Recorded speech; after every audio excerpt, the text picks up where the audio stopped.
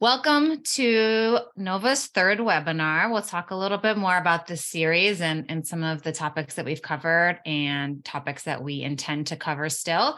But we're having a ton of fun doing these, and we love that folks continue to come to them and engage with us.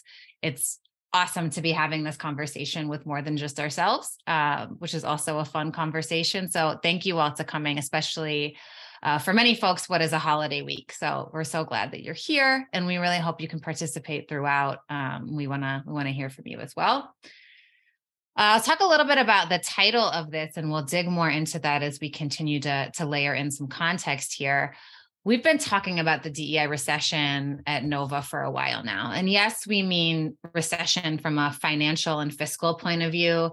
Budgets are getting cut. There's this looming sort of mysterious recession that's happening in the world, or is it? No one's really sure. But we really mean this from a spiritual point of view, right? A commitment point of view, an energy point of view of sort of the fading of the energy and the heart around this work that we've been noticing. And that, in many of our organizations translates to budget, translates to money. But I think where we've been noticing the pattern and feeling some of the despair and also some of the curiosity is really around the energy around this work and how we got to this place and how we can move forward and how folks doing this work in their own organizations can keep pushing momentum and sort of push through the DEI recession that we're in. So we think of the whole conversation then sort of with two different audiences in mind. One of the audiences is the folks who are doing this kind of work, whether you're a champion or an ambassador in your organization, or maybe you're in an official DEI capacity. And especially those folks who have been doing this work, whether paid or unpaid, since 2020. This is really kind of a love letter to those folks who have been through it. And we're going to talk a little bit about that and how we got here. And it's also, we almost titled this webinar, Send This to Your Boss, because it's also a call-in, right? It's a letter to the folks in charge, the folks who do make those budget decisions and the folks who maybe a couple of years ago were making commitments and promises and pledges and statements. And, where are we now and how can we get back to that place of commitment? So sort of twofold in the ways that we're talking about this and sort of who the intended audience is. So we're excited to dive into that. Quick introductions. My name is Bryn Hovde. Pronouns are she, her, hers. I'm one of the founding partners of Nova, and I oversee operations on a daily basis. My name is Jasmine Nelson, and my pronouns are she, her, hers as well. I'm a strategist here at Nova. I've been with the team for about 1.5 years. It's been absolutely great. And I work with the client services side. I'll pass it over to Ben. Thank you, Jasmine. My name is Benjamin Henning. I go by he, him. I'm a project lead here at Nova Collective. I've been on the team for about 7 months at this point. Just thrilled to be working with such an amazing team. And that leads me to the next thing. I'm so excited that I get to introduce you to and give an overview of the Nova Collective. The Nova Collective is a diversity, equity, and inclusion, also known as DEI consulting firm that was founded in 2016, almost 6 years ago. Changes to the DEI landscape have been monumental during this time, and we've been on the front lines adapting to the needs of our clients in real time. We're a certified minority business enterprise as well as a women's business enterprise. There are about 40 teammates that work at Nova, with half of them being full-time, and the other half are contractors who are primarily facilitators, moderators, and doing data and research for us. Bryn. Yeah, a little bit about what we do. And many of you already know this is not a pitch for Nova per se, but just some flavor on the kind of work that we do as an organization. Learning and development. We have many, many modalities and topics covered in ways of doing DEI learning, from typical instructor-led workshops and sessions to panel discussions, executive coaching around DEI, to webinars. So really a lot of different form factors that we cover when it comes to our L&D work. We have our own research and data department. So a big piece of a lot of the work we do is measurement and metrics. And so our research department does mixed methods research around DEIB sentiment. They do metrics and planning. They can do bespoke data analysis. So if we're looking at pay equity or other things around existing data within an organization, they do secondary research. So a huge capability and team that works on those pieces. And then the general catch-all umbrella of strategy and consulting. So it boils down to giving folks advice, guidance, partnering with different organizations to sort of navigate their particular journey with them, however that is shaping up. Sometimes it's creating tools and toolkits. Sometimes it's making sure that the tools and toolkits are actually being used and operationalized and communicated about. So really a 360 consulting and strategy arm that we have there. Talk a little bit about why are we doing this? Why are we doing this conversation we sort of spoke to, but why is Nova doing this? Again, I said this is our third webinar, and there's many more to come because we've been having and we continue to have these conversations as a team. It's truly one of the most joyful parts about working at Nova is when our meetings go sideways and we end up kind of unpacking big topics like the ones that we've been doing within these conversations. So we wanted to expand the group for that. We wanted to hear from more folks than just ourselves. We wanted to get more perspectives. And that's really why we started doing these sessions. In December, we will have another webinar, and I'll lead into it by saying that initially, because of it being December, we were going to have a conversation around inclusive holiday season. And we tossed that out the window and thought it sounded like too easy of a topic. And instead, we're going to be talking about white supremacy and how it shows up in the real world, and be having a really intentional conversation around how white supremacy pits folks against each other. And so that'll be definitely one to be tuning into. As we get into this, it's important to know a couple of things. This is conversational. So this is really us talking amongst ourselves and with you. To that end, there can be, it can be curse words. That's me. I'm usually the one who does that. It will be casual and candid. So it's not the most polished webinar that you'll probably go to this year. But again, it's really how our conversations go internally. We want to acknowledge that we don't hold all the possible identities. So everything we talk about today is going to be really grounded in each of our individual and then, of course, our collective experience. But we don't say that that is everyone's experience, right? And we do want to hear from you and what your personal experience is and was. And we want to acknowledge that there are plenty of narratives that aren't going to be represented as we talk through this. And so we're working to be very intentional around our own lived experiences and not speaking on behalf of others who may have different experiences in this work. I'll also say this in particular can have the potential to be a triggering conversation for a lot of folks. We're going to be going back. We're going to be talking about 2020 and how we got here. And there's a lot of heavy things within that conversation. And so just sort of a general content warning to take care of yourself. I think take a deep breath as we get into these, pay attention to your body and what it's telling you, because there's a lot of things that went down in a very short period of time. And we're going to be kind of rehashing some of those. There will be plenty of opportunities to participate. We would love to see you in the chat at any time. I can't see you in the chat, but my colleague can, so that's good. And then there'll be a few times when we really want to pause and have a more robust conversation. We have Becca on the back end who can unmute you if you want to participate in the conversation audibly. Would love to hear from you, or certainly just participating in the chat and sharing your thoughts and experiences there. It's great. And as we get towards the end, if there's enough time, we will open it up for a more broad discussion. So that is the context setting. And now we're going to dive in.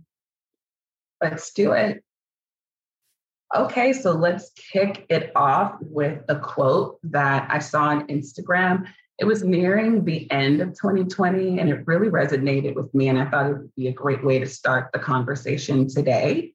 And so the quote just says, COVID-19 woke you up to taking care of your health. Shelter in place woke you up to appreciating the life you have.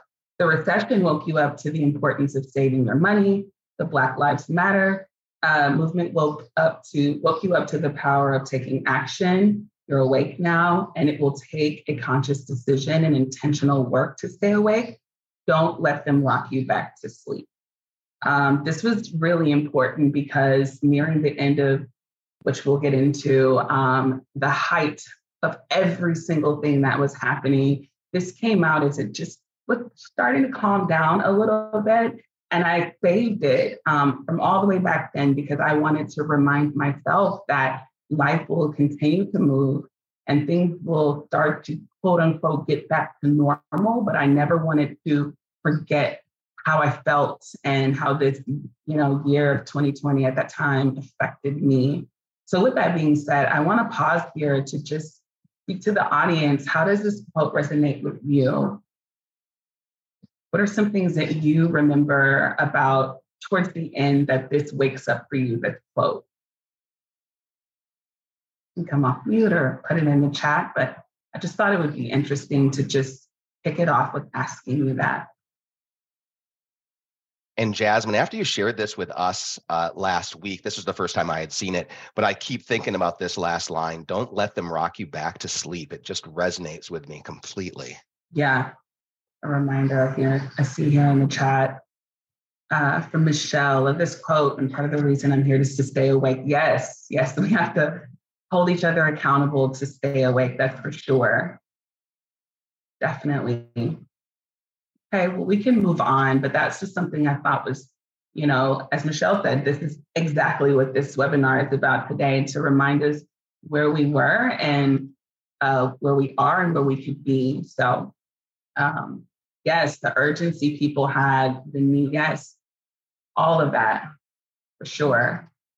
So then, with that being said, let's take it back to 2020. The DEI bubble. Some of this may seem a little familiar, very familiar actually to many of you.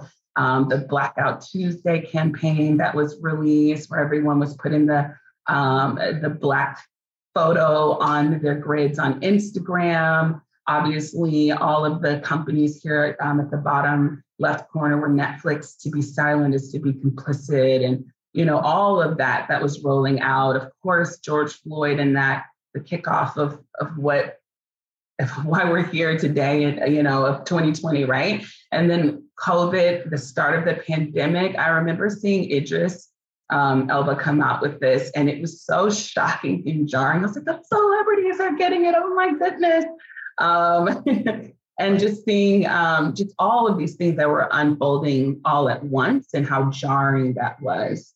So we're taking it back. And speaking of taking it back, when we were talking about the events, we were thinking of it more like a timeline. There were so many things, and I recognize there's so many things here that aren't listed. This would be like a 5-slide timeline if we listed everything that happened just in 2020, but we just wanted to pull some of the highlights. So the start of the pandemic, the most uncertain time. We'd never experienced anything like this before. It was just so jarring. The news was covering how, in New York, bodies, they were not having anywhere to, bury people. It was so uncertain. We had shelter in place. We couldn't leave the house. We didn't know what the next steps were. It was such a rough time. Ben and Bren, do you want to speak to your experience in the shelter in place, just the start of all of that? Well, yeah, it's really interesting because I had a different experience than you, Jasmine, because I know that was one of the busiest times of your life is when that was happening and everything was happening in the world and your professional career. I was working in the micromobility industry and I was overseeing the scooter share down in Dallas, Texas. And when COVID hit, we had to shut down that entire unit. And so then I was out of work at that point. So I was at home seeing what was happening. It was 55 days, I think, without a meaningful in-person conversation with someone, other than just exchanging something at the grocery store, buying something at the grocery store and those quick interactions. And so I was at home watching in real time all the different events, whether it was COVID or as we continue on, we have Breonna Taylor, we have Ahmaud Arbery, we have George Floyd, all of that stuff was happening. And I was part of the community that wasn't working and was watching it happen every day, all day long. And it was such a crazy time in all of our lives. Yes, it was really, really tough. Bren, No, I would just say same. I think the pandemic coming sort of before the rest of this timeline, the pandemic being the start. Obviously, I worked at Nova and we were doing Nova things and we were making plans to really scale intentionally and maybe add one person the next year. We had contracts for in-person workshops. We were at that point flying people to the West Coast all the time to do workshops, and it just stopped, right? On one day, it just stopped. And so from a business owner perspective, it was frightening. This might be over. And like, lots of conversations about what are you going to do? Like, there's nothing you can do about it. There's no failure here. This might just be over because nobody knows how to navigate this what's happening. A lot of our clients in L&D departments were getting furloughed. And so like just getting bounce backs from our emails when we had input, like it was just wild. Personally, I was trying to lean into the ambiguity of all of it. And like this is so much bigger than me or us.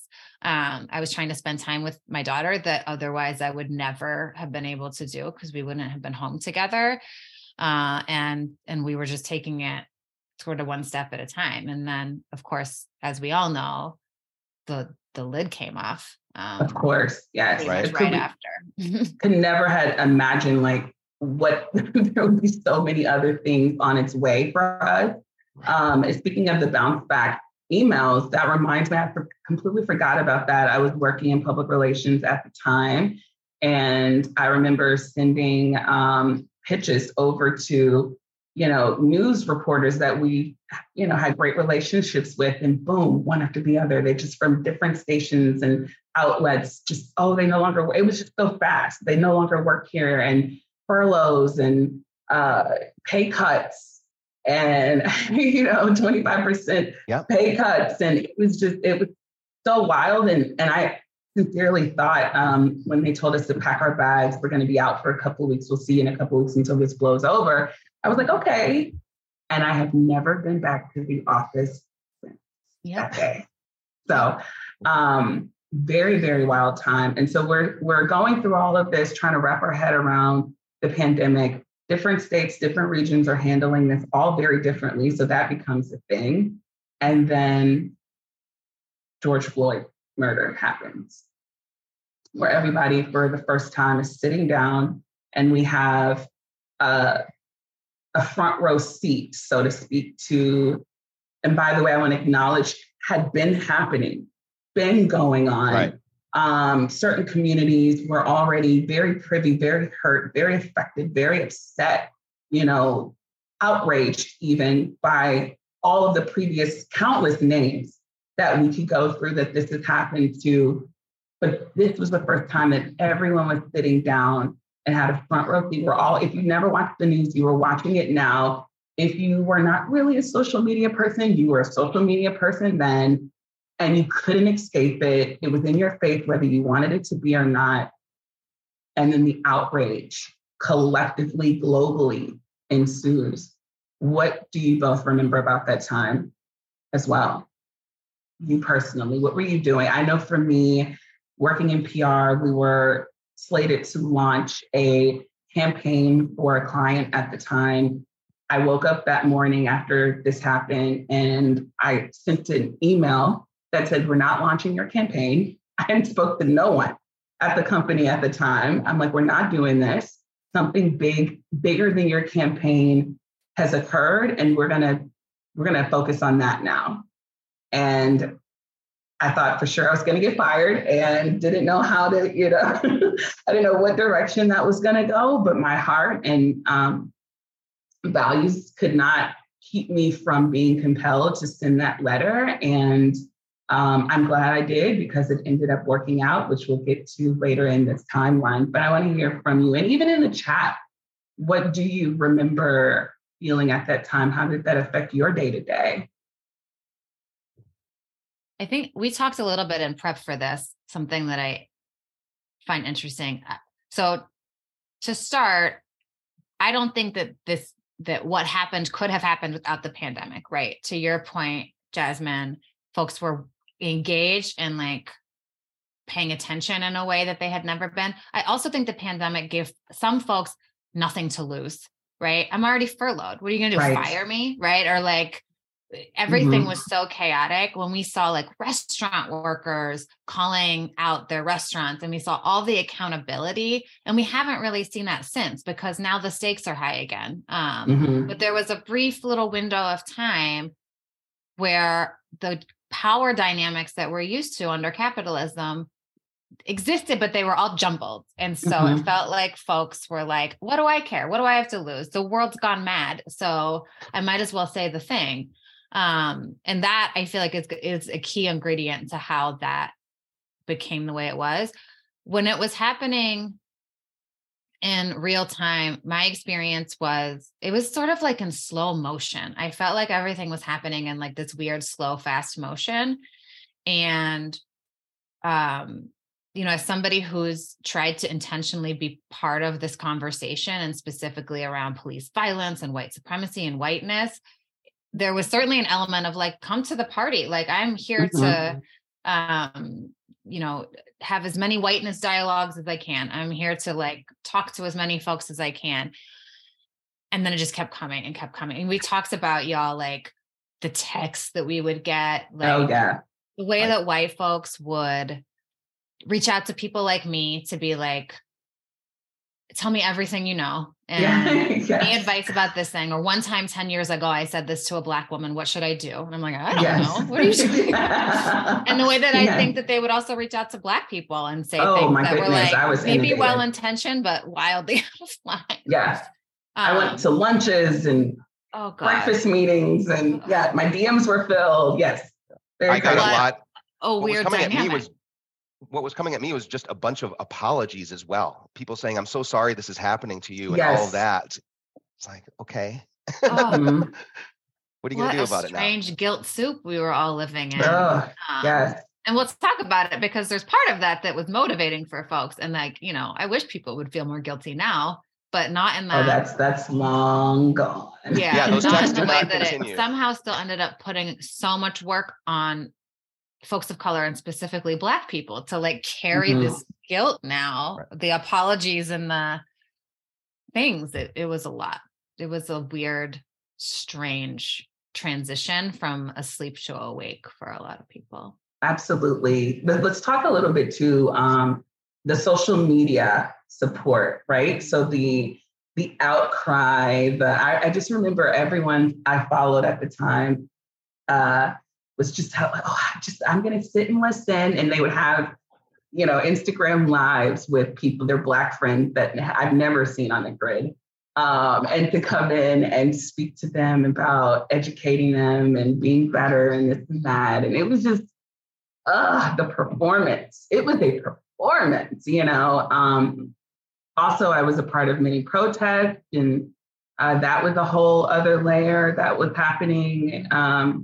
It was a very, very wild time.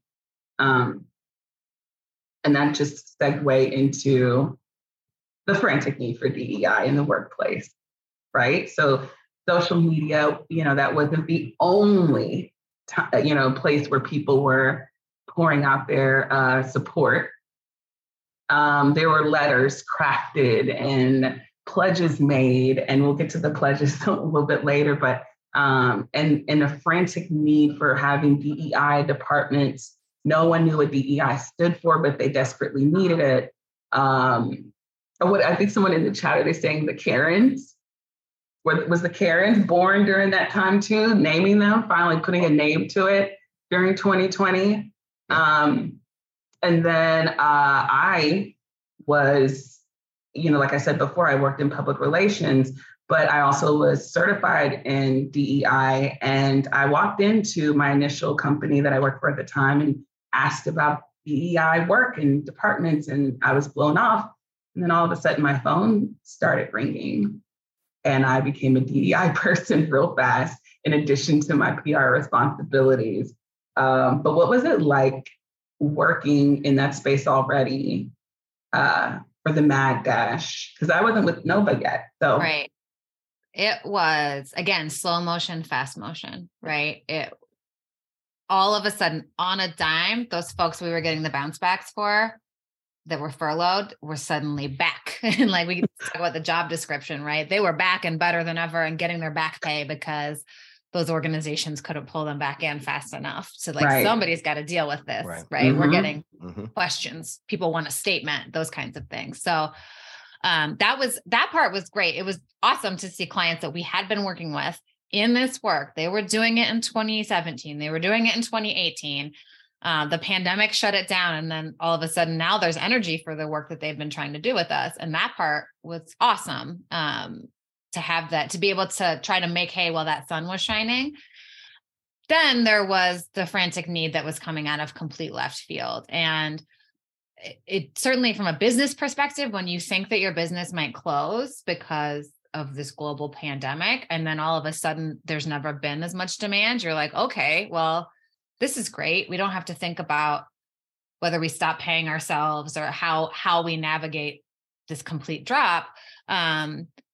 More than the financial and the business part was, again, that like, oh, we have a responsibility to touch as many folks as we can while they're listening. Like, we knew it wasn't going to sustain. I don't think we knew the level to which it would recede, but we knew it wasn't going to sustain at that fever pitch. And we really thought, this is a window, right? This is an opening. Mm-hmm. And the reason we started Nova, the reason we got into this work was to try and reach folks who might otherwise not come across these conversations in their echo chambers and, that in their own circles, to try and reach them in the workplace where they might be reachable. And so that just felt like we had such an opportunity. In hindsight, that, again, not everyone's intentions were pure, and it was hard to suss that out at the time. It was very hard to be in judgment. Because everything was moving too fast. Right. Every single person, Jasmine, that you said like was performative, I swear to you, every single one of them would have passed a polygraph test saying it was the most important thing, right? They believed it in their bones. Like, yes. They would have passed all the tests about it. Yeah. So while it was, and we see ultimately it's faded from folks at that time, their whole bodies believed it. And we were really working to honor that. And I think, again, in hindsight, we would have figured out how to really prioritize the kind of work that we did during that time and who we would do it with, and not feed into the frenetic pace of it all. But it just felt like such an opportunity everybody was listening, right? Everyone was listening. And I think that played out across a lot of businesses and a lot of individuals who, I think, as Jasmine, as you say, like, all of a sudden you have all this power, right? Now everyone's listening to you and the organization. Oh, yeah. And should you have given that away for free? Should we have done work with every person that came to us? It's hard to say where we sit now, I think. Right. I agree. Bryn, as far as staffing in 2020, I don't know if you'll recall it right offhand, but what did you enter 2020 at? And due to the demands of the business, what did you end 2020 at as far as staff? Yeah, it's a great question. Like I said, we were trying to bring on one other full-time staff person in 2020. So we came in with the four of us partners and I think 2 full-time staff. And we ended, I believe, with 15 full-time staff, somewhere around that. Yeah. Wow. The work. And again, we thought, this is great. We had a list 37 people long of folks we would love to hire to work in the space with us. So it felt like this was just helping us get there quicker and bring really, really great people into the work. And again, as with any bubble, there's a burst. And right. I think we'll talk about how Nova has weathered that, but I think really sadly about a lot of Black-owned businesses in different spaces that probably experienced a similar bubble and then burst, that it probably took them out, 100%. Yeah. So that's the next thing. So Black-owned business rush, support Black-owned businesses. It was everywhere. Diversifying your suppliers everywhere. It was just, I think there were like some companies had added web pages where like, these are the list of people that we support. These are the people that you should go out support. This is how many dollars we're spending with Black-owned businesses. This is just frantic, just a frantic rush. But on the flip side of that, you had Black businesses that were not able to get loans. Now, all of a sudden, the PPP loans accelerated this process. What would take 6 to 8 months or more, now you can get it in 30 to 45 days or less. Right. So that was amazing. A lot of Black-owned businesses that absolutely deserve the spotlight were receiving it. The outcry of support from everybody was just so incredible to watch. But of course, what goes up, must come down, right? And so is the support still there? Maybe regionally. I know I live in Houston, and I can confidently say that our support here is very strong. But is that the same for Chicago? Is that the same for New York? Is that the same? You know what I mean? So it was a rush, and then we don't really hear about that. And I wonder too if some of those suppliers that were those diverse suppliers that were brought on in 2020, are they with those organizations today? Is that still a priority? Or we're just going to go back to the language of we're just choosing who does the best job, because all of a sudden that didn't matter, right? So yeah, that's just something to consider too during this time, because that was a rush. And most of the people in my family own their own businesses, and they were talking a lot at the time about how they've never felt so supported, and they've been in business my whole life in many different sectors. And I would say that the support is still there, but it's not as much as it was in 2020 for their businesses. So, right. And then in addition to the Black-owned business rush, the public displays of anti-Blackness specifically, anti-racism specifically, people started to up the ante in their open letters and all of their support, wanting to make sure that it was specific, because before it was just like, we do not support racism. And then by the end of the summer, or not even, maybe the end of spring, really, it was really, let's just go for the anti-Blackness public display of love. What do you think about that? Where is that today? Is it still anti-Blackness? Or is it we just don't support, we're back to we just don't support racism, we don't support discrimination? Yeah, I think it's such a tricky thing too, because the conversation sort of expands and contracts, right? We always say at Nova, there's no like hierarchy of oppression, but there can be an urgency of oppression depending on the context. So I think rightly so, focus shifts sometimes depending on what's going on and which communities are like being most targeted by bigger things. That is different to me than the dilution of anti-racism and pro-Black versus anti-Black, which I think we have seen that dilution for sure over the last few years of anti-racist needing to be broader. And now we're talking again about inclusion and belonging, very important things, very different than anti-racist. We're talking about, tiptoeing back towards tolerance, and we want everyone to belong and have a safe space. Like we're kind of going back to that. Yeah. We're going back to some of that catch-all language that ends up diluting the reality of what's going on. I think it's where a lot of folks feel more comfortable. We're getting a lot of requests for like working on unity and the divisiveness, right? Which for Nova is always just an ironic. We don't want to be divisive in the way that we do this work. Nobody does. This work exists because the divisions are there. We're not being divisive, right? It is divided. We're just naming it. About literal gaps that exist in outcomes. And so the division is there. But we're starting to hear that narrative, I think, more and more, that is moving away from Black Lives Matter, moving away from anti-racism into more general space. For sure. I just have to say this in the chat. I have to bring this out. Karen, did anyone else get reparations via unsolicited public Venmo? I sure did. No, I missed out on that. Of all the things, that was going on that summer, that is the one thing no one was sending me my reparations. And you're like, save the lunch. I was taking out to lunch. I got a measly lunch and she got Venmos. It's amazing. That's amazing. I had not heard of that before. Yeah, no, I didn't either. I wonder who all was getting that summer. That's very interesting. Wow. Just when you think you've heard it all. And so we have that going on. The anti-Blackness that we see now is less targeted, and now during that time also, there was that job security for people who worked in DEI and running talked about how you increased your team at the time. Ben, were you facilitating during this time as well? Yes. Oh, no, not in 2020. Not in 2020. Okay. I was doing it in 2021.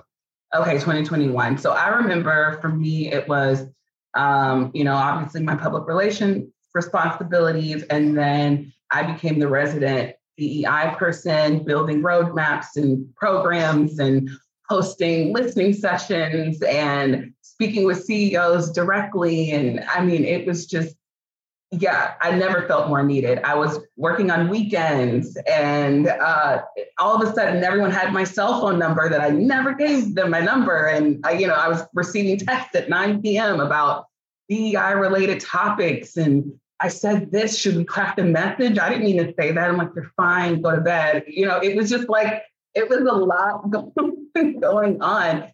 And it was definitely an incredible time to be needed, but also feeling completely unappreciated. And my boundaries were being pushed to the limits. No one really thought about how I was a Black person experiencing all of this and how I'm, when I'm not on Zoom, I might be crying about the things that, are happening on the news. And I'm also, working in this space and you're not paying me to do two roles, but they're needed. And no one thought about the person. It was just like this complete taken advantage of, but security in a very uncertain time. I really didn't know how to feel.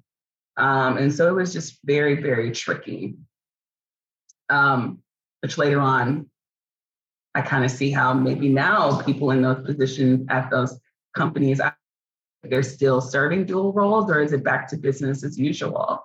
I will say towards the end of my tenure in PR, it was nearing back to business as usual. So, and then finally here, of course, the $200 billion pledges to racial justice initiatives that were happening.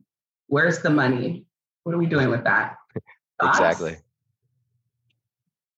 Well, we'll talk about, I think, where the money is now. I think at the time it was, I'm a sucker, I'm naive AF. So I'm like, this is what we need. We need some money behind this, friends. Like, let's do it. Meanwhile, many folks of color and Black folks in my life were like, let's see that money. So where is it going? Because that's a lot of money. I mean, the world should be saved right now, right? It's a lot of money. Right. Yep, absolutely. So let's get into the questions. I'll turn it over to you, Ben. Okay, cool. Right on. And I want to slow it down because I'm hoping to engage the audience a little bit right now. As we just went through 2020 and the calendar of events that Jasmine just took us through, I want to think about these two questions. What impacted you the most in 2020, as well as what seemed performative? What did you identify right away as performative, even if looking back that you saw an organization, a company, a sports league, anything like that? But I also wanted to tell a little bit about my personal story because, Jasmine, you had alluded to this earlier when you were speaking about what was happening in our lives at that point in time and what impacted us the most. And for me, as I mentioned, I ended up being out of work due to COVID and being able to watch in real time with the rest of the country tackle the George Floyd incident. June 1st was a pivotal day for me because in my community, that was the day that chaos came to our community and the police were out, the vigilantes were out. It was a really chaotic scene in the community that I was at. And I was out of work. And like Bryn, you had mentioned, what have I got to lose at this point? And so my whole life changed dramatically on June 1st because being out of work, I had nothing to lose.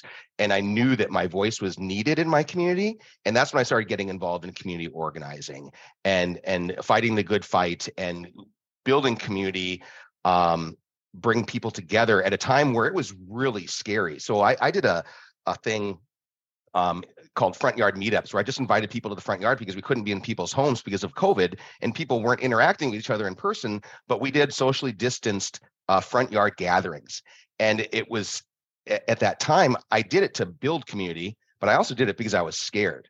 I was scared as to what was happening. I didn't know a lot of my neighbors in the city where I was living at the time. And it was a beautiful thing to see people want to be together during this, again, chaotic, harmful time for so many people. And doing that community organizing is what led me to make connections in the DEI world with Bryn and other folks in the surrounding area that led me to become a professional DEI consultant project lead for Nova Collective. So the last 2.5 years, I have grown exponentially as far as this work and how I view this work and where I see myself and my role. And I would love to hear what other people, maybe there's someone else in the audience on the call right now that changed careers because of what was happening with COVID and the DEI work like I did. Maybe there's a pivotal moment, because for me, George Floyd, so May 25th was obviously the pivotal moment when George was murdered. June 1st is when it came to my community and the front door of my community. But that was the absolute catalyst for me getting involved. And I knew that this was the time to use my voice and to bring people together and to create change. So how about the audience? Please put it in the chat, or you can hop on and speak to us and get engaged in this conversation. But what impacted you the most, or what did you find to be performative? And that goes to Jasmine and Bryn as well. Yeah. I was just about to say something. I see something in the chat here. See, as a marketer, we were reactive in 2020. During the end of the year, planning for 2021, we definitely had to strategize to be more proactive. Now having processes in place for different scenarios are an integral part of strategy planning. Couldn't agree more. I think that what impacted me the most, that's a tough one, because everything, right? Every single thing that happened, right? What seemed performative, and again, so many things, it was those open letters. The open letters and those social media campaigns were sending me over the edge. I was writing a lot of those open letters, by the way. So that's how I know that they were not even being written by the people that names were signed, right? All that kind of stuff. So yeah, that was a lot. Yeah, it doesn't get much more performative than that. Yeah, just signing your name to something someone else wrote, right? Yeah, there was a lot of talk, but not a lot of walking the walk, 100% for sure. I think working in Nova, something that stands out to me during that year, the whole thing was chaotic. I think of spreadsheets of just lists of inquiries that we're getting through, all of these things. It's just like so much. But I remember distinctly, I had my partner and I were taking our daughter, trying to just get out of our house because of the lockdown. So we had rented an RV so that we could sleep in our little thing, right? Like, so we didn't have to go to a hotel or anything. And I remember driving downstate, and I was laying in the bed of the back of the RV on a conference call, because I don't know that we'd figured out Zoom yet at this time. But we had like an emergency, like, let's get our collaborators, like trusted partners, folks in and outside of Nova who had worked with us since the beginning, before the beginning.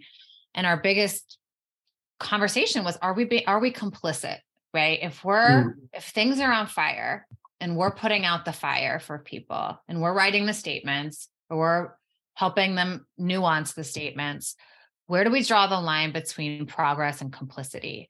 And we certainly didn't solve it on that call. It was a conversation that has really never stopped, but certainly that feeling the whole time of, are we helping? Are we hurting? It's nothing. Everything is upside down. I can't tell anymore if we're helping or hurting. I was just going to say, how would you know at that time? How would you know? At that time, you wouldn't. Yeah. No. What you have wanted is for folks to listen to this work and engage and energize around this work. It feels like this should be a success story. And there was still something about it that was like, it felt complicit. And I think what we came to even on that call was, it's both, right? It's always both. It's never one or the other. But that is that's like seared into my memory. It's being in the back of that RV, trying to parse that out, the unparsable. Yes. Should we Thank jump you. forward to 2021 here? Yeah, let's talk 2021. Let's do it. Let's fast forward. Making progress, everyone. We're moving forward. We're getting out of that. Get us out of 2020. I was like, I just had a moment of like, oh, need to take a deep breath. Heavy. Yeah, we should. I'll take a deep breath. Yes, for sure. All right, so let's fast forward. So we're in 2021. What was happening? I know that in the chat earlier, that urgent expectation, because now we know the terms. We didn't know what DEI was at the beginning of 2020, right? Now we do, and we need it today, tonight, 5 p.m. Where we need it. And then we have the support of Black-owned businesses is starting to decline. We're starting to see, not the call to action for that be so prominent everywhere you look.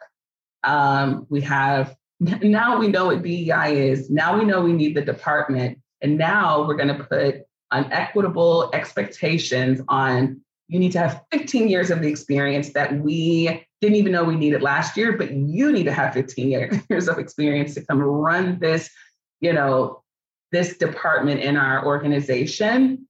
And then the Great Resignation. So 2021, did we catch our breath that year?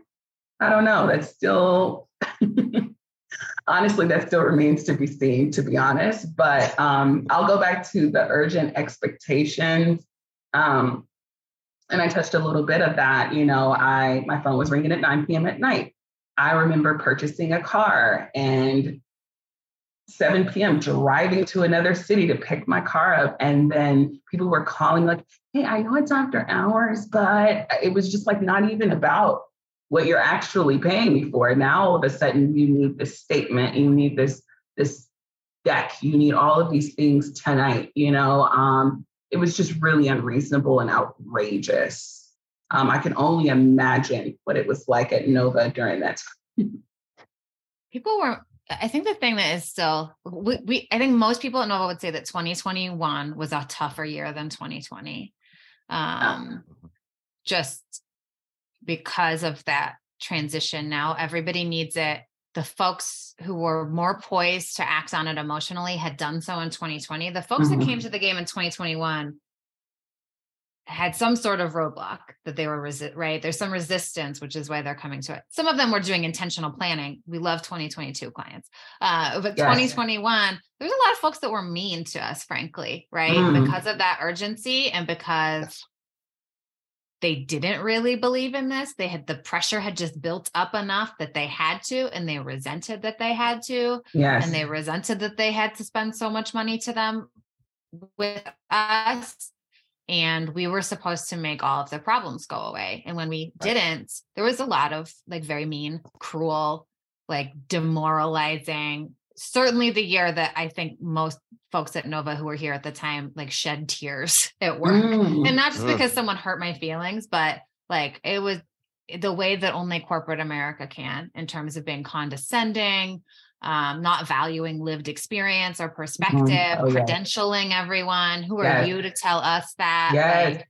That sort of vibe started taking over the guilt. And the guilt vibe was bad, but this was worse for sure. Yeah, this was definitely worse. This is where the business case started revving up. What is the business case for this? How do we measure this? Right. Those questions started really revving up in 2021. Yes, we understand all of that, but that's kind of feelings and vibes. Can you tell us how to measure this? What does this mean to my business? How is it going to grow? And all of that energy is directly connected to the Great Resignation because now you've put out these statements, you've made these pledges, you've said all the things on social media. You're hiring these professionals to come in that need 15 years of experience or something you don't even know about. And it's showing up, we're talking about performative, it's showing up in ways at work that's actually making people feel worse, making them feel pretty bad. And now we've been through enough. And now in 2020 and 2021, there's still that feeling of, I don't have to deal with this, we're out. New businesses are being started. I know I can get a loan now, so we're out. And so I remember going to restaurants in 2021 and managers coming over saying, we're so sorry, we don't have the staff. And I didn't feel bad for anybody that year. I can honestly say that. If I'm being honest, just because I know that there was so much going on and so much strain. And now you want everyone to feel sorry that no one wants to work. So how is that showing up for you too as well? Even in the chat, what was that like being, you were employed in 2021? Because Ben, I know you said in 2021, I think you were back in the workforce at this time too. Yeah, I was fully back in. I was doing DEI consulting, facilitating strategic planning with my previous organization. And I really saw it happen the second half of 2021, which is when you brought up the business case. Mm-hmm. And that slowed those conversations because they weren't coming, certain organizations weren't coming in good faith. And so they were using the business case to slow down what was happening. Momentum was being lost.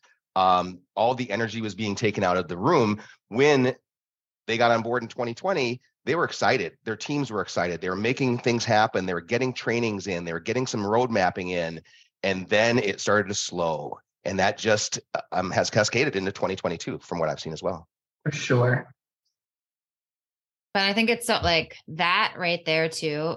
Like I physically felt a pang in my heart when you say that, because I think the arc from 2020 to 2021 that was so hard to be a part of was folks like me who might have been naive, groups of Black people, people of color, and organizations who suddenly had power they never had before.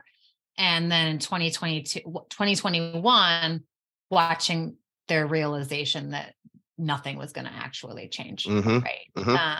And that was literally the definition of heartbreaking to be mm-hmm. on our side of things, especially to be, again, then Black folks on our side of things, watching that happen to folks they have built relationships with. And yeah, that sort of disappointment and that realization, that dawning of like, oh, we're not going to do this, are we? Okay.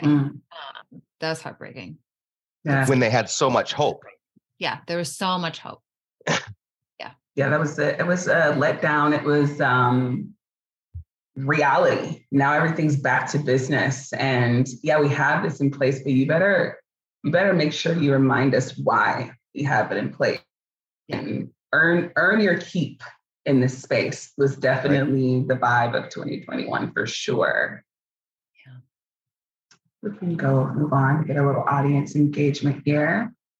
Yeah. So, and I want to hear from Bryn, of course, but did you notice less support or momentum for DEI, your organization, in 2021 leading into 2022? What were you feeling in your organization? Please put it in the chat. If you'd like to raise your hand, we can get you on with this live. And in what ways did you start to see a shift? And Michelle, I'm going to read yours out loud. I haven't skimmed through it yet. So let's see. We'll go through this together. In 2021, I heard my Black colleagues say to our company leaders, you've set DEI hiring goals, pledged increased sense of belonging, et cetera, but it's not working. You're still not hearing us, end quote. And our company leaders feeling frustrated and confused, not understanding why and what they were doing was not hitting the target. There were a few leaders who dug in and wanted to learn more, but many others who didn't. Those who didn't wonder why they were feeling frustration and confusion, had it morph into resistance, resentment, unfortunately. Yes. Wow, that's poignant. Yes. We're all like, let's take a second to really take that in. I'm taking that in again. Like, Michelle, can I invite you to come off of mute? Like, I love that so much because I think that really, really hits the nail on the head. Hello. Hi, thank you so much for your comment. My pleasure, yeah. Can you tell us a little bit? So you were saying that, so you've witnessed those, like you said, all of those DEI hiring goals, all of that momentum, and then the company leaders feeling frustrated and confused, not understanding why they weren't hitting the target. Why do you think that they felt confused and frustrated? from your experience? Well, because I think that the goals were still set without the target audience as part of it, or kind of shaping a little bit more around what exactly does this look like. So as HR was saying, okay, we've got a diverse slate, okay, everybody has a diverse panel, et cetera, you just really weren't hitting at the heart of what needed to change. And so on paper, those who were, again, maybe this was also what you were referring to with the measurement. On paper, the measurement looks like, all right, we're nailing it here. But the people who were actually legacy employees who weren't getting those opportunities were saying, well, wait a second, I also would like to be part of these hiring panels and be considered for these promotions. Why am I not?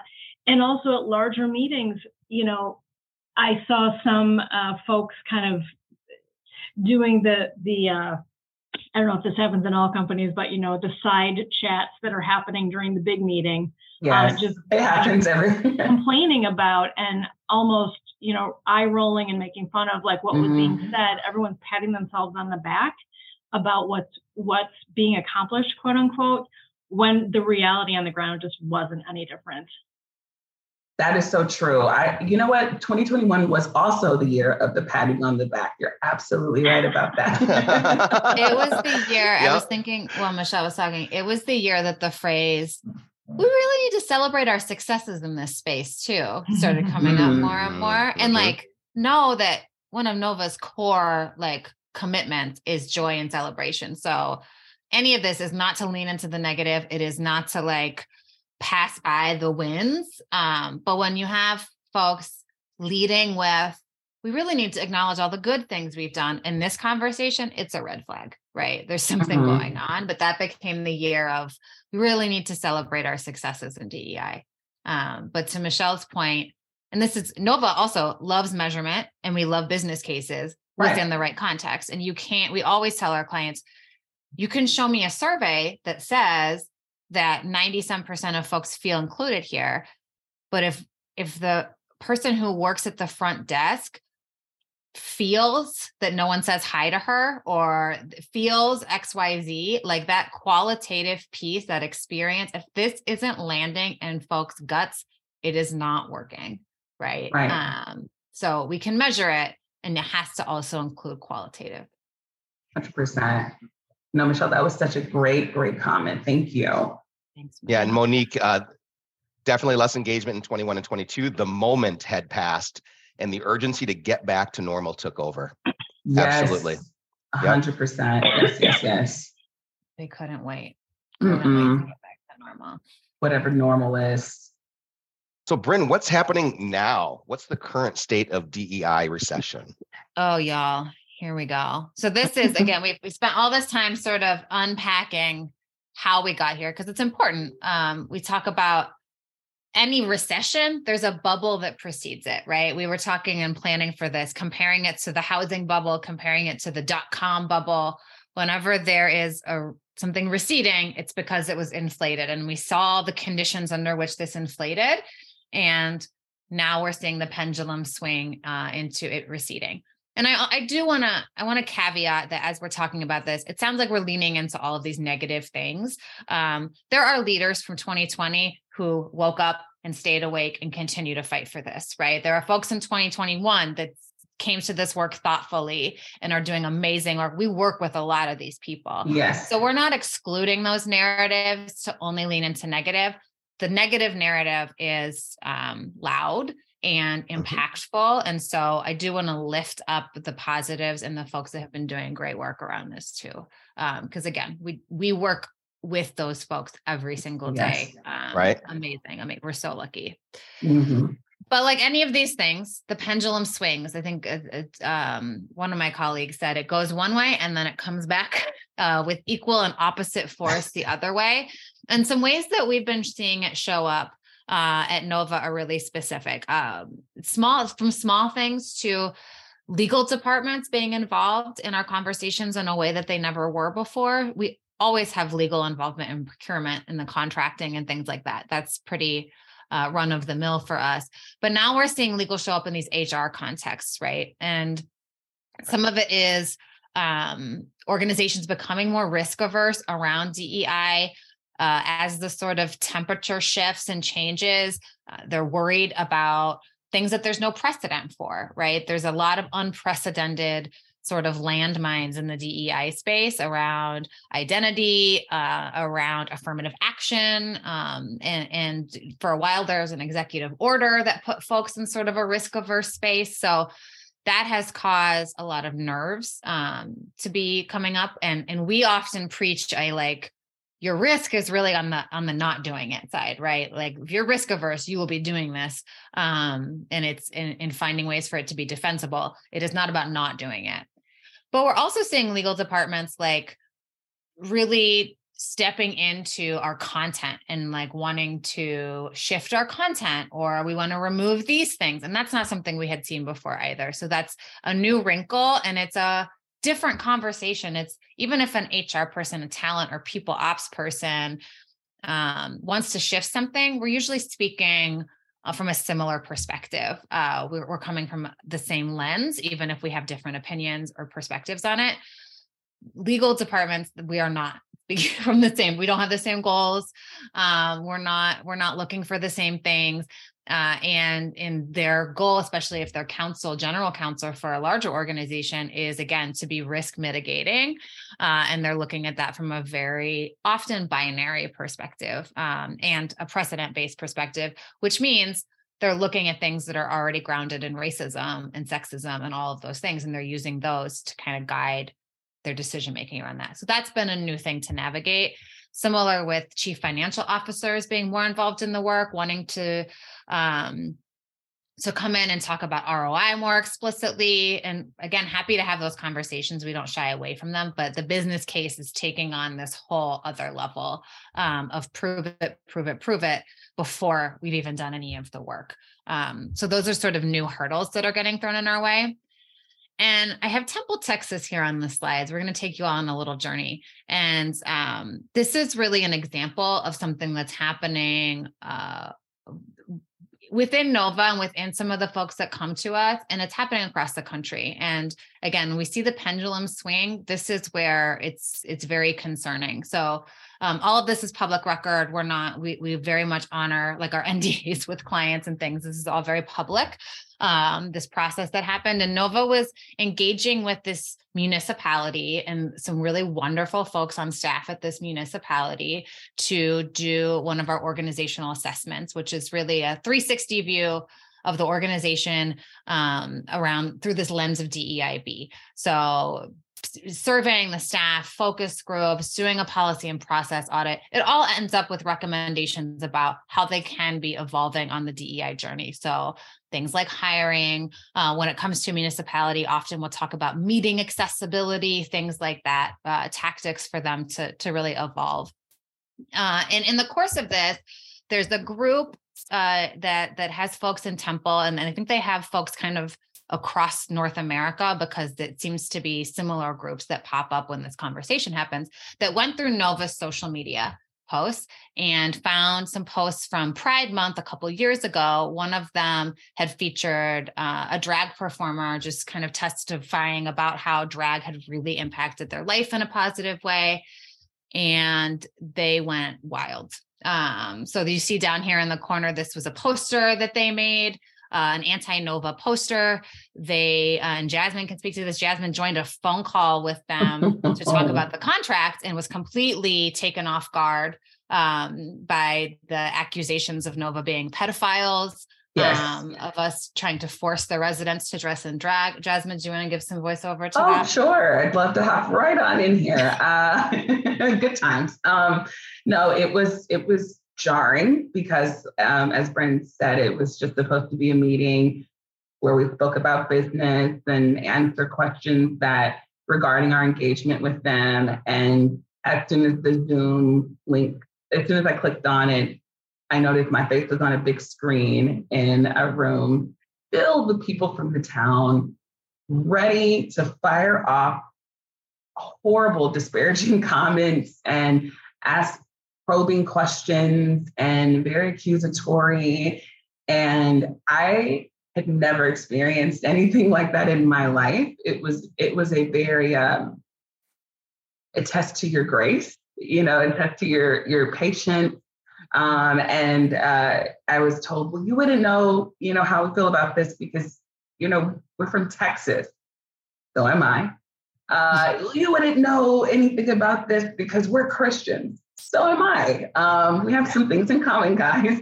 And so it was very interesting to say the least. But what it did was a lot of times, and I was telling the team this, is that we work, as Brent said, with really amazing partners and people who do care about pushing this work forward. And then this is obviously something that I believe professionally and personally, this means a lot to me.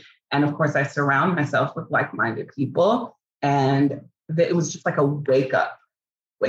There's people who feel like this and they're right up the street. And I live in the fourth largest city in the US. We're very diverse here. And so it's very easy to be in a bubble yourself and not even know you're in one. And then you have moments like this and you remember this is why you're doing what you do, because all of a sudden you're a pedophile because you don't have a problem with drag queen or, LGBTQ plus community. So it was very eye-opening, an excellent reminder as to what we're dealing with. But Temple, Texas, man, they will never be forgotten. That's for sure. When we bring it up to it was a wild ride for us. That was in some ways ironically amusing. And really that was just to cover the despair and fear. It was scary. Folks are frightening. And we bring it up in this context because, again, to illustrate, we went from this bubble to sort of a weird, challenging apathy.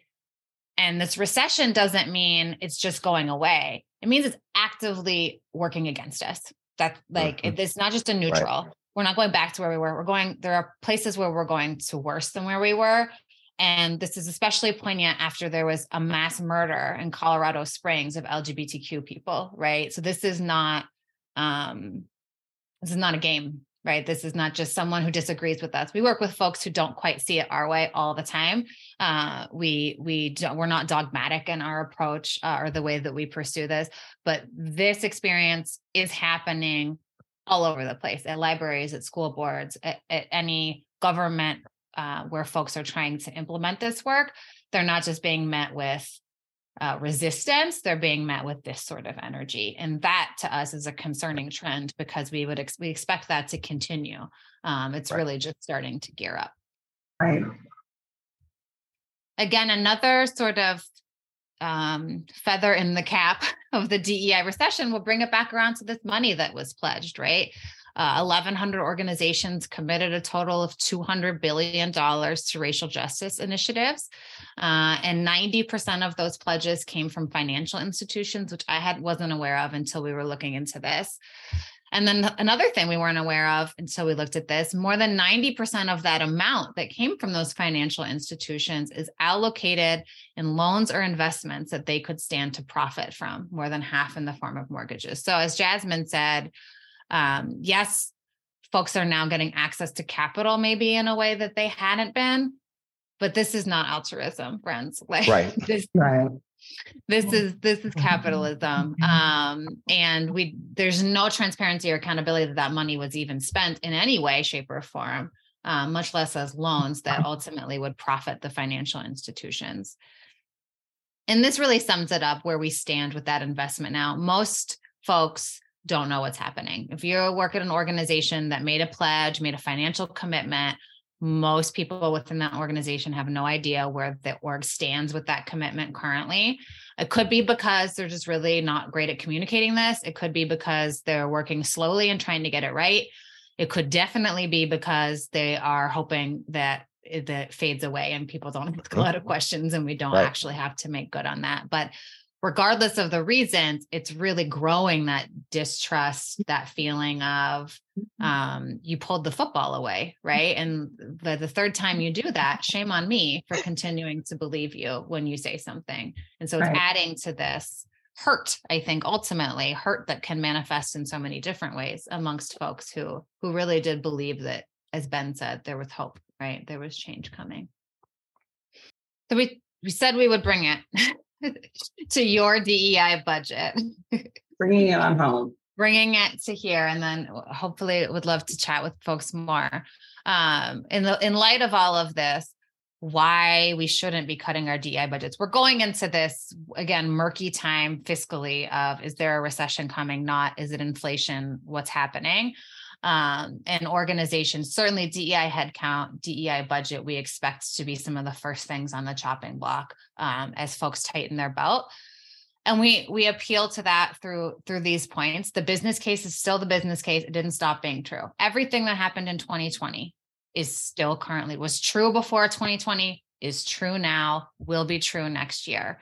Anything that was said, any heartfelt polygraph passing statements that were made are still 100% true. So the only thing that's changed is how we are honoring that truth or reacting to it. There's nothing that's new.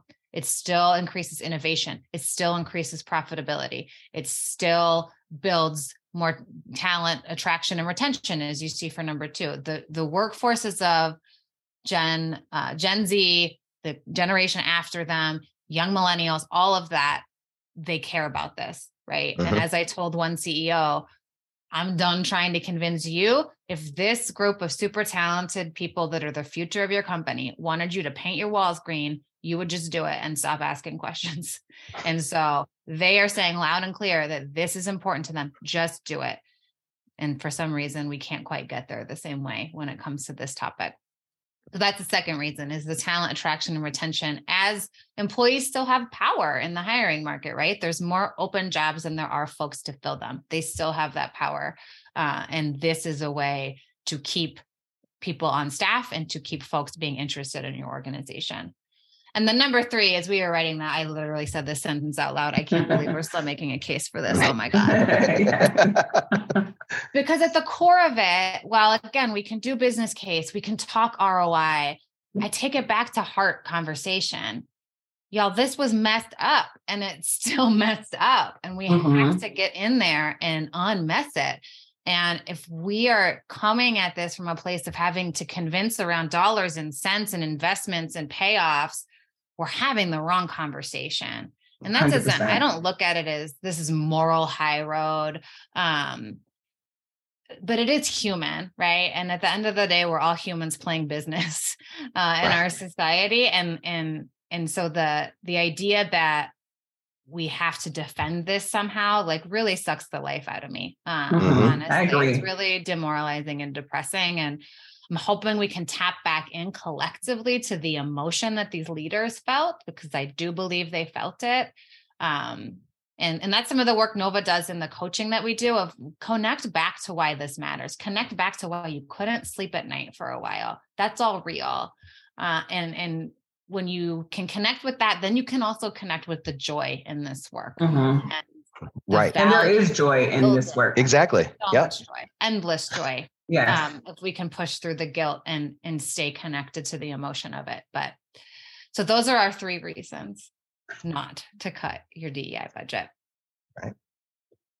So our final thoughts as we wrap this up, we've talked about the pendulum is swinging harder one way than where it went the first time. So we're paying the price for progress. That's good alliteration.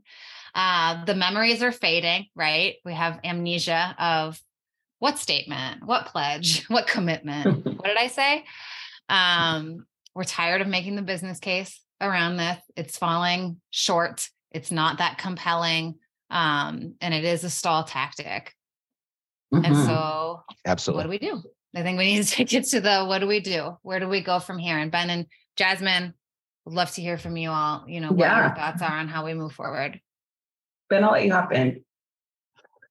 Well, I just go back to my organizing roots and the work that I have done there, and how that is so important to not only organize in your workplace to get, we need solidarity in the workplace. We need to have more than just 1 or 2 people that are voicing and raising the issue and identifying the needs around DEI within the group. We need people to align with each other. And obviously, voices are heard. Voices are powerful when they're together, right? And when it's 1 or 2, it's not nearly as powerful as 4, 5, 6, 10. And that's what got things done in 2020, is people were demanding that this happen. and they were united and in solidarity. And we've lost some of that because of the momentum and having to talk about the business case all the time versus doing what is right that has a direct benefit to your business. And so I think organizing and solidarity is what I am focused on communicating and inspiring people to do in the workplace to make sure that the momentum regains where it was, comes back to where it was. How about you, Jazz? Yeah, just to piggyback off of that as well, I just think back to like the example of when I said I hadn't spoke to anyone, but I was writing letters about why this matters and why we won't be launching your campaigns, and being bold and seeing something and saying something, right? If you see something, say something. It's small acts of things, not tolerating things, acts of microaggressions that are happening in front of you at the workplace, or not allowing people to, speak to others or to you, standing up for yourself, advocating for other people. And those were things that I was doing. I remember before I came to Nova, before my phone was ringing about being a DEI head at the companies that I was at the time. And I still think that even though that might be a small action, it's very impactful and can mean a lot to your colleagues and to the organizations that you work with. And, maybe it has slowed down pretty significantly where you work, but that doesn't mean you have to. So keeping that momentum within yourself and being an example of what that can continue to look like, after 2020 is really important. Mm-hmm. I think we have to be willing to take risks, and that doesn't always mean being confrontational, right? I think of this as folks watching this, part of this conversation. There's a call-in that we can all do with someone. We need, like, whether it's a peer, a colleague in your organization, a coworker, whether it's your CEO, there's an email that can be sent.